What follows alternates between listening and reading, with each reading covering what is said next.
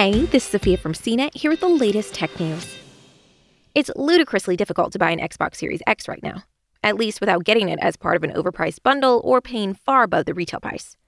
For millions of gamers, the console's rollout has been an exercise in disappointment, with only a few lucky gamers managing to claim a system thanks to enormous demand, anemic inventory, and a well-executed assault from bots and resellers.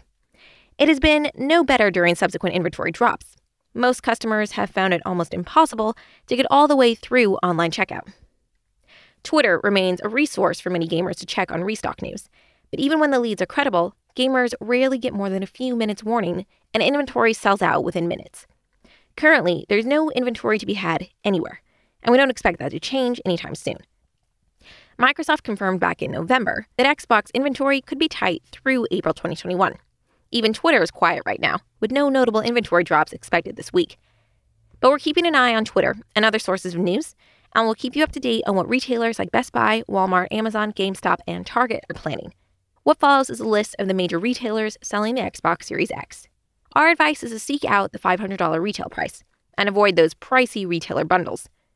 Even better, if you don't have a 4K TV and don't expect to get one anytime soon, try the Xbox Series S instead to save $100. Best Buy was the last retailer standing back in the pre-order days, but now stands ready for your Xbox Series X purchase as inventory allows. Amazon is selling the Xbox Series X and the less expensive Series S from the same product page. GameStop has touted very limited number of Xbox Series X and S console bundles for purchase, but those are currently sold out. Walmart does a solid job of noting availability windows for PS5 and Xbox on its Twitter feed. You may also want to visit the retailer's Xbox landing page for both new consoles. If you want to get the latest on the Xbox Series X, there's probably nowhere better than Microsoft's own Xbox Series X homepage.